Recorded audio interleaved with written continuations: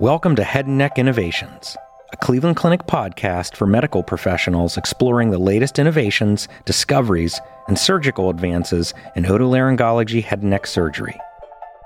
Thanks for joining us for another episode of Head and Neck Innovations. I'm your host, Paul Bryson, director of the Cleveland Clinic Voice Center. You can follow me on Twitter at Paul C. Bryson, and you can get the latest updates from Cleveland Clinic Otolaryngology Head and Neck Surgery by following at CLE Clinic HNI on Twitter. That's CLE Clinic HNI. New this year, find us on LinkedIn at Cleveland Clinic Otolaryngology Head and Neck Surgery and Instagram at Cleveland Clinic Otolaryngology. Today, I'm looking forward to speaking with Dr. Mohamad Chaaban, a rhinologist and the research director of Cleveland Clinic's Head and Neck Institute. Dr. Chaaban, welcome to Head and Neck Innovations. Thank you so much. Thank you for inviting me, Dr. Bryson. Lots of interesting things happening in this space. And so I wanted to have you start by just sharing some background on yourself for our listeners. Where you're from, where you trained, how you came to Cleveland Clinic. Thank you so much. So I'm originally from Lebanon. I graduated from the American University of Beirut, and I completed a residency at the University of Chicago and followed by a fellowship in rhinology at the University of Alabama at Birmingham. And after my fellowship, my first job was in Texas, University of Texas, and I spent there 4 years, and an opportunity came up at the Cleveland Clinic, which involved research and was very exciting for me. And I've been here right before COVID in 2019. I still remember those days before COVID, so I'm glad now we're almost back to normal. Yes, it feels good, and it's been great to have you come on board and to see just some of the dedicated work that you've been doing, not only in your areas of interest in rhinology and skull-based surgery, but also just some of the initiatives you've undertaken for the Institute and really trying to build the infrastructure and organization for our research efforts. It's very commendable and starting to bear fruit. I mean, it's a lot of work. And one of the ones I wanted to highlight is that I understand that you and your colleagues recently received Cleveland Clinic's 2023 Biorepository Award for a unique and novel proposal on the influence of obesity, adipokines, and insulin resistance on chronic rhinosinusitis with and without asthma phenotypes. And, just to highlight to the listener the significance of this, it's actually the first time our Head and Neck Institute has been a part of the Enterprise Biorepository building. Can you talk about the Biorepository and the goals of this building and as well as how your team's research effort fits into it? Absolutely. Thank you. And yes, I agree. This is the first time that we receive such an award. And it's interesting about the building because it's the first building to open as part of the Cleveland Clinic Innovation District, which is really an engine for Northeast Ohio into really innovative research. And this was the first building, and we are so excited to be part of it as HNI. And the Biorepository, just to kind of explain the term, it's like a library where we have samples to be used for research, to be stored for research. The BioR building is, as I said, a new building. It's managed by Azenta Life Sciences. It's about 22,000 square feet, brand new, beautiful building that houses those samples that are used for research purposes, like a library. So the primary reason this building was made and Biorepository is to really collect samples for future research, for precision medicine research, to help find out how we can treat our patients better. Not every patient is the same, and the more we know about how lifestyle, genetic and environmental influences on the diseases, the more we can take care of our patients. So I'm very excited about that being offered for us in this particular grant. In terms of how this fits for our team, is basically, as you know, sinus surgery and endoscopic skull-based surgeries are one of the most common procedures we do. More than 8 physicians in our group do sinus surgery. So we do have a lot of samples, and a lot of that tissue is just either discarded or not used, and we felt the opportunity would be there to be given. It's a very common procedure to use those samples and collect them in the hopes to further our research.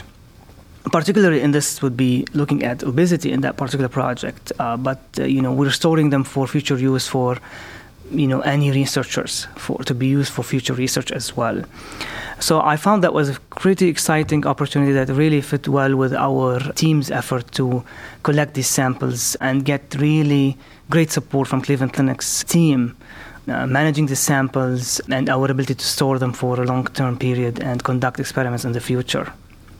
Yeah, I think that's really exciting. As listeners and people know, tests that you might run on these samples, maybe they are still being refined or they don't exist yet. And to have that infrastructure and to have that library, if you will, for future testing is probably just as exciting as the current project is.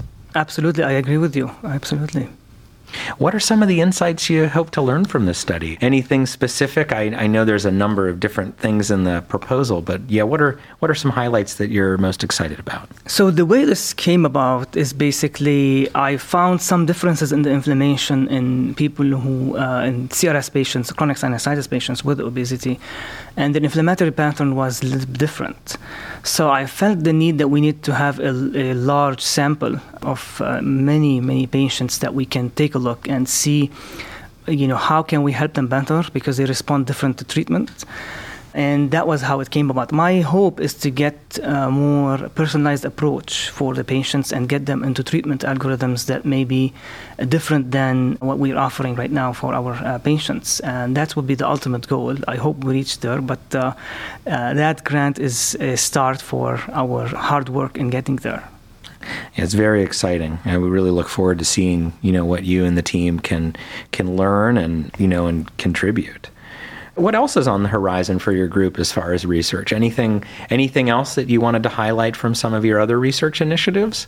Absolutely. So as part of this, also just this biorepository sample collections, we are looking at local inflammation, and not every patient is the same. And we're trying to identify, not necessarily just from obesity standpoint, but what are the inflammatory patterns for patients and how can we be able to classify them more appropriately according to their endotypes. So this would be future precision medicine care for our patients down the line. We're also conducting clinical trials, which are really key for our treatment approaches to the patients. We are running clinical trials on biologics. We have 2 trials going on right now comparing biologics between each other, basically. And these biologics are really, it's like we think about them like a very highly, specific treatment for our chronic sinusitis patients. Think about steroids, how they attack every immune cell. The biologics attack only part of the inflammatory pattern in chronic sinusitis, very highly specific, and it's key for targeted treatments. So we'd love to have the results soon and to share with everyone how which biologics are best fit for certain patients. Well, that's exciting. I'll look forward to that. It's a great option for maybe the patient that has just really struggled and hasn't responded to maybe more traditional treatments to look at some of these clinical trials. So, really, congratulations to your group for trying to push the science forward and to push the treatments forward. As we wrap up, can you give us any final take-home messages for our listeners about your program or other things that you wanted to highlight? Absolutely. The main highlight I would like to talk about is that opportunities that are coming out of this biorepository grant is the samples will be used by everyone, which is, I went there and thought about how many people may use them, how many scientists will use them, and it's very exciting. We can have neurosurgeons because we have the tissue as part of the endoscopic skull-based surgery, endocrinologists using them for when they're doing pituitary surgery. We will have pulmonologists in the Respiratory Institute that can use them for the asthma, phenotypes when they're looking at, treatment options. Allergist immunologists, of course, us. We would never forget us because that's where our passion is. But it's available for everyone. I think the multidisciplinary research coming out of it will be very exciting, and I look forward to seeing the results soon. That's great. Well, congratulations on this work, and I appreciate all your efforts. We look forward to seeing what comes of it. For more information on Cleveland Clinic's section of rhinology, sinus, and skull-based surgery, please visit clevelandclinic.org/rhinology. That's clevelandclinic.org/rhinology. And to speak with a specialist or submit a referral, please call 216-444-8500. That's 216-444-8500. For more information on Cleveland Clinic's clinical trials, please visit clevelandclinic.org/clinical trials. That's clevelandclinic.org/clinical trials. Dr. Chaaban, thanks for joining Head and Neck Innovations. Thank you so much for having me. Thanks for listening to Head and Neck Innovations. You can find additional podcast episodes on our website at clevelandclinic.org/podcasts. Or you can subscribe to the podcast on iTunes, Google Play, Spotify, SoundCloud, or wherever you listen to podcasts. Don't forget, you can access real-time updates from Cleveland Clinic experts in otolaryngology, head and neck surgery on our Consult QD website at consultqd.clevelandclinic.org/head and neck. Thank you for listening, and join us again next time.